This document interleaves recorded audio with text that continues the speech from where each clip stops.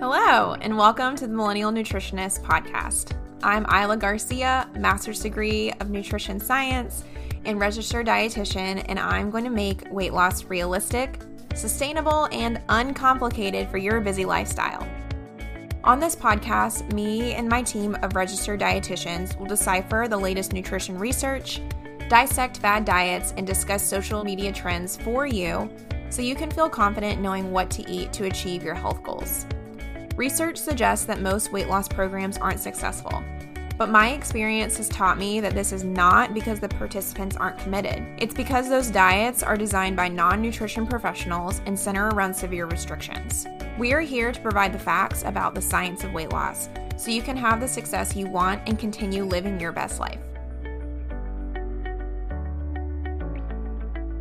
Hello, it's Isla. Welcome back to the Millennial Nutritionist Podcast. Today, we're going to wrap up our hydration theme, which we are covering in full over on Millennial Living. So that is our membership program.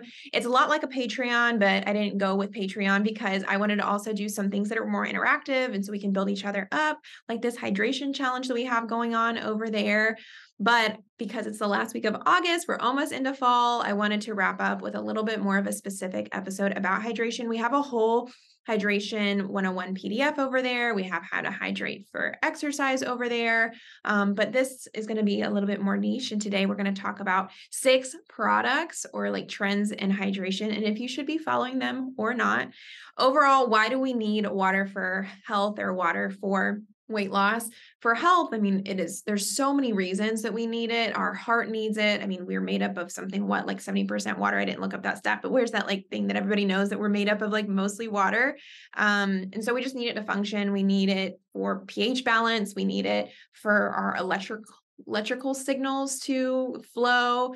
We need it. Our brain is mostly made up of water. The video that we have going up over on Millennial Living are 3 specific reasons, or 3 things our body uses water for, and what that may be surprising to you, but I'll say brain is one of them. And I learned some pretty cool things when I was making that video. Why we need it for weight loss is because it helps us to feel full. A lot of times when our bodies, which I go over in the first podcast of this month, is that when we feel dehydrated, sometimes our bodies are actually trigger hunger responses because it knows it can get water from food. So in order to help yourself to not have cravings, being hydrated is one of them. Also, another thing that can help with weight loss is drinking water makes you more energized because it takes a load off of your heart.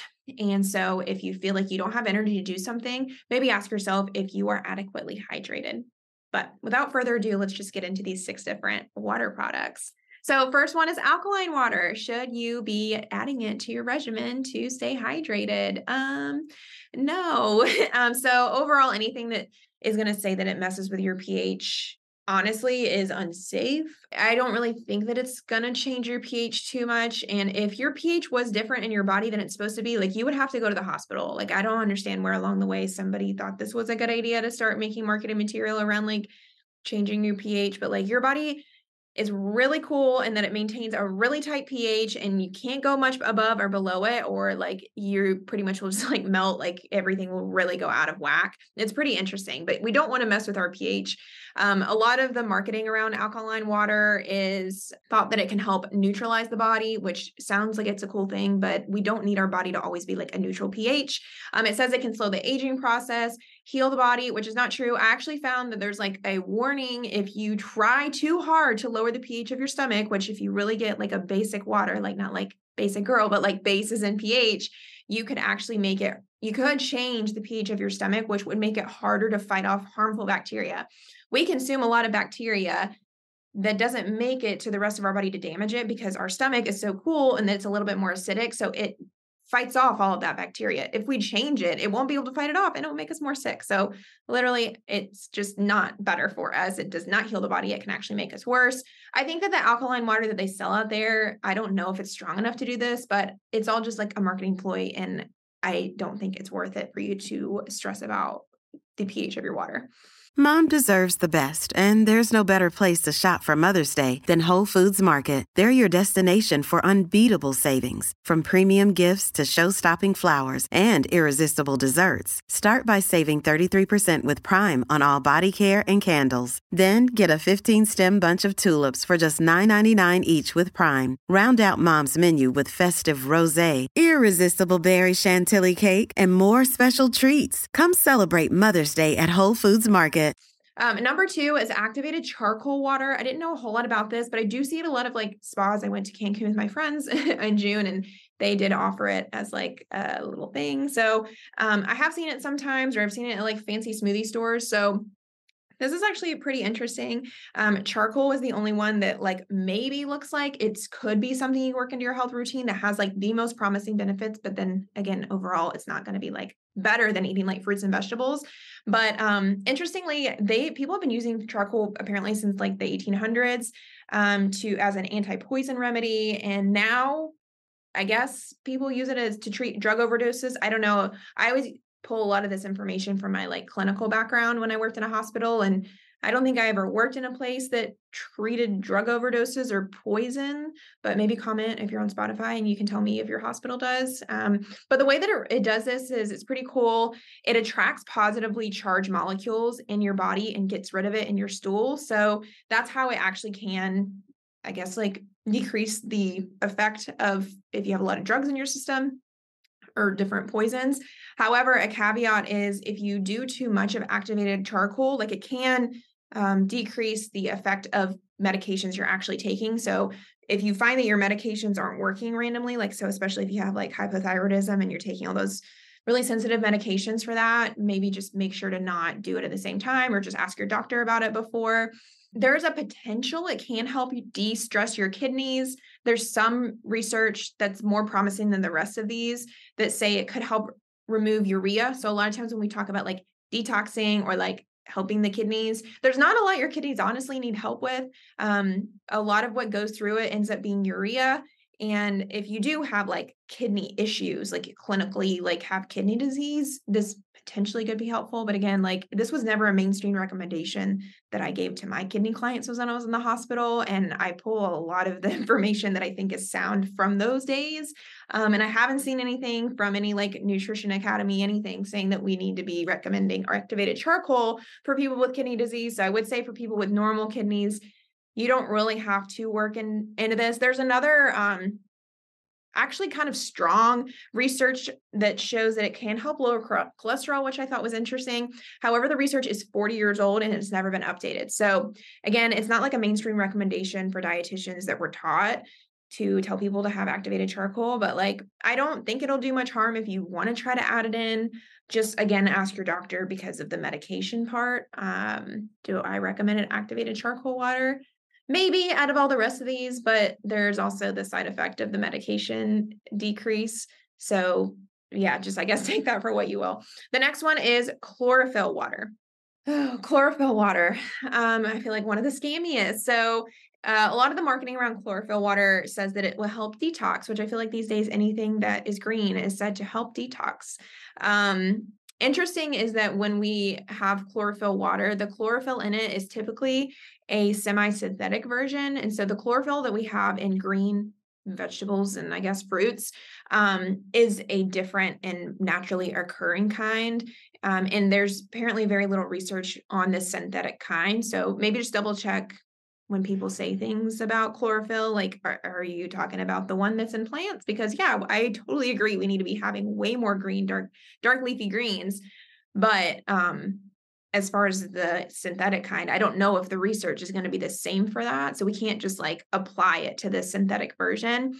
Overall, it's better to have something in its natural form. So if you're intrigued by the marketing and the verbiage that comes around chlorophyll and chlorophyll water, I mean, it's going to be way better to have it in that natural form. Again, like we need a lot of dark leafy greens because when you think about what we used to eat back in the caveman or like hunter-gatherer days, we did eat a lot of leafy greens. That was the majority of our diets. That's why our body thrives off of it. There was never any like making chlorophyll water for that time that we like evolutionarily grew up on and then need. It is safe. So if you just enjoy drinking it and it helps you to make other healthy choices because it makes you to feel healthy, go for it. But you totally don't need it. If you want to feel cool, like you get a lot of chlorophyll and spinach, collards, broccoli, parsley, and green beans. So you could save your money and just have water and have those vegetables instead. Today's episode is brought to you by Cloud Chips. This friend reached out to me and I thought it would be a great product to talk to you about because it's a crunchy, carby snack for a super low amount of calories. They are puffed wheat and rice chips that are about a third the amount of calories compared to the standard chip. So if you're a volume eater, this is for you. You can eat it by itself and swap it with any other high-calorie savory snack like pretzels or chips, or use it for chips and salsa to increase the amount of produce you're eating without greatly increasing the calories by piling on those oily tortilla chips. I have a discount for you that is 10% off if you go to the website cloudchip.com/millennial15, spelling millennial MILLENIAL. Use the code millennial15, again MILLENIAL15 at checkout. We'll link it below as well. Get your lightest air chips today. Okay, coconut water, I have very little information on, but I want to include it because I actually forgot it was so popular, or I feel like it at least was way more popular back in the day. So coconut water contains a really high level of potassium, which is a big claim that a lot of people say when it comes to coconut water. So they say it's like natural electrolytes, which yeah, sure. But it is 50 calories per cup. So unlike the rest of these, I think the rest of these were like 0 calories. Just keep in mind that that is a lot. I mean, my daily at-home iced latte is 80 calories and at least I get protein in it. You're not getting that from coconut water. You're just getting carbs and honestly a little bit of saturated fat because coconut is high in saturated fat, which you have high cholesterol. So if you like the taste of coconut water, if you like to put it in drinks, if you like it, you can have it as a natural sort of electrolyte, but I'm getting ready to go into electrolytes right now. So I would say that drink coconut water if you like it for the taste, but for 50 calories, I think maybe save that for something else that you like and just drink normal water. The next one we have is electrolyte drinks or like liquid IV. So I feel like this is maybe one of the most popular ones. It's also just like super mainstream, but I think there's a lot of confusion around electrolytes because, again, of the marketing behind it. So these electrolyte drinks have been around forever. I mean, we all grew up on Gatorade and Powerade, right? So, but a lot of people now think that they have to have it if they work out. And a lot of the information that we end up understanding about exercise comes from people who are like super active. And then us people who just are doing our 10,000 steps sometimes think that we're supposed to have that too. What are electrolyte drinks? They're added electrolytes, electrolytes being sodium, potassium, and magnesium. But you like really only need to replace these if you like are clinically dehydrated and like kind of have to go to the hospital or your electrolytes are out of whack. Like when I would have people admitted to the hospital that we saw were dehydrated, they would have really like their creatinine would be messed up. They might be like having acute kidney problems. They also would have their electrolytes out of balance on a lab report. In that case, yes, we would have to give them an electrolyte bag. But at this point, you would know like you'd be vomiting or like it might be from uncontrollable vomiting for long periods of time, diarrhea. This is always something I worry about. Like when my dog just had pancreatitis and I was like, oh my gosh, they're going to be dehydrated because I just remember from those days that if you do have that, you might need to be dehydrated and you would be a candidate for electrolytes. Or if you're heavily sweating. So if you have been exercising for more than an hour, or if you're like one of these people that just like exercises and there's like a pool of sweat on the ground, you might be dehydrated to the point where you would need electrolytes because you actually have to like sweat them out. Just working out and not sweating, that doesn't mean that you're like need electrolytes. The electrolytes would literally have to come out of you again, like through vomit, through diarrhea, or through sweat. If you are exercising less than this amount, you do not need to be spending your calories because a lot of times these are higher in calories on it. You should be fine. Just drink normal water. You can also get a lot of these electrolytes through fruits and vegetables. So, I mean, potassium is in a lot of fruits and vegetables. Sodium, I mean, we don't have problems getting in sodium and magnesium. So you don't have to go out of your way to consume them. And then also with the caveat of hangovers. So there is, I guess, stronger research to support that it can help prevent a hangover apparently the research is that it doesn't help like improve it. The only thing with a hangover is you just have to write it out once it's already there. But there were some recommendations that said that you could use some sort of like electrolyte drink, either like a additive, like liquid IV, or like a what are the ones now, like Pedialyte, but you have to do it before or almost like as you're drinking, apparently. So it can help with that. So like overall, do you need to be drinking electrolytes? Maybe if you're like very sick and dehydrated, if you are running or like sweating for more than an hour straight, or maybe if you're trying to prevent a hangover, but we don't need it just like daily on the reg. Lastly, seltzers. So seltzers have blown up over the past, what is it, like 5 or 7 years? I'm getting ready to go to my nutrition conference in October, and the LaCroix people are always there and super fun and trendy. So I'm excited to see them. But with seltzers, what are they? I think I'm kind of grouping this like seltzers or even like sparkling waters or soda waters, anything like that, anything carbonated. So typically it's like infused with carbon dioxide gas under pressure. Some of them, like something with like sparkling minerals, could be healthier. Like something like Topo Chico is different because it's actually like mineral water, unlike LaCroix, I believe, is not. So it could have like minerals, but again, like the best way to get it is through fruits and vegetables. If you like want something different this is really good if you want something different with water with like minimal additives. So for people who don't or on the anti-Diet Coke camp, this would be great because you're really not putting anything in it. You could put like lemon juice in it. It's like the fewest added ingredients thing.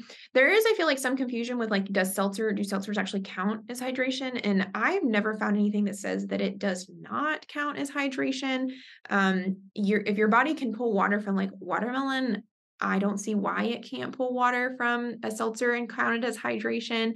You even do get a little hydrated with like coffees and stuff that like have a diuretic effect. So, don't let that confuse you. These, I guess, are the only ones that I think would be great. And for weight loss, if you really struggle getting in water, or like I recommend these a lot for people who like a evening beer or evening glass of wine and they don't have the calories for it.